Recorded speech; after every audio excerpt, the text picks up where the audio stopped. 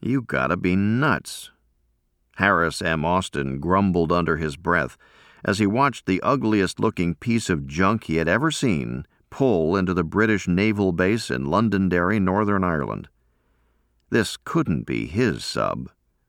This couldn't be the Cochino. Almost anyone else on the busy pier would have thought that he was just a 28-year-old radio man. He knew better. He was here on direct orders from the U.S. Chief of Naval Operations. He had been briefed by admirals who commanded the U.S. naval forces in Europe. His background checked and double-checked. And today he was about to join the crew of this sub as one of the Navy's newest spies, a spook, someone who had been trained to snatch Soviet military signals and electronic communications out of thin air. It was going to be his job to attempt a daring grab for some of the Soviet Union's deepest secrets. Austin jumped down onto the pier and began pulling mooring lines along with a handful of other men. Then somebody said that this was Cochino, U.S. submarine SS-345, the boat Austin had been awaiting for 3 days. "Goddamn ugly piece of junk," he thought, as he hoisted a sea bag stuffed with classified documents over his shoulder and lumbered down the hatch to introduce himself and his orders to Cochino's commanding officer, Commander Rafael C. Benitez. Austin had leapt to submarines from battle cruisers in a search for excitement, the same reason he had volunteered to make this latest leap, transforming himself from a radio man into a spook. That he was in the armed forces at all had been a near certainty from the day he was born. He came from a long line of Scottish warriors, a line he could trace back to the 14th century without breaking a sweat. His father had been a cook with an American air squadron in England before shifting to whalers and ocean freighters stateside. His Welsh mother had worked for a British ammunition company.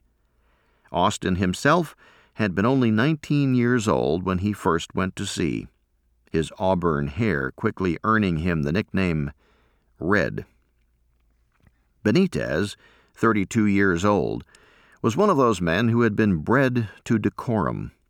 His father was a judge in Puerto Rico, and Commander Benitez had just finished law school, a perk that the Navy had awarded to hold on to him.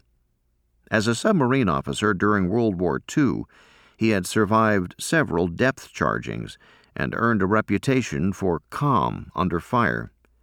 Now, in late July 1949, he had been back in the sub-force for only 3 weeks, and he had his own command. Actually, it was a command Benitez had tried to turn down, embarrassed by his sub's name. Cochino may have been named for an Atlantic triggerfish, but in Spanish, the language of his family and friends back home, he would be commanding the submarine Pig. He had admitted as much to his mother when he wrote home, but her reply had yet to reach him as he stood in his cramped wardroom, shoulders back to make the most of his less than imposing frame. He was alone with this hulking enlisted man, this sailor turned spy, the kind of man who would still be declaring that he was tougher than shit when he reached his 70s. Red Austin handed over his orders. The captain scanned them and tensed as he read that Cochino, his sub, was about to become an experimental spy boat. Benitez was stunned. Cochino's mission was already complex enough. She had been scheduled to embark on a training run designed to change the very nature of submarine warfare. Classic World War II fleet submarines could dive beneath the waves only long enough to attack surface ships and avoid counterattack before needing to surface themselves. But since the war ended, Cochino and a few other boats had been dramatically altered.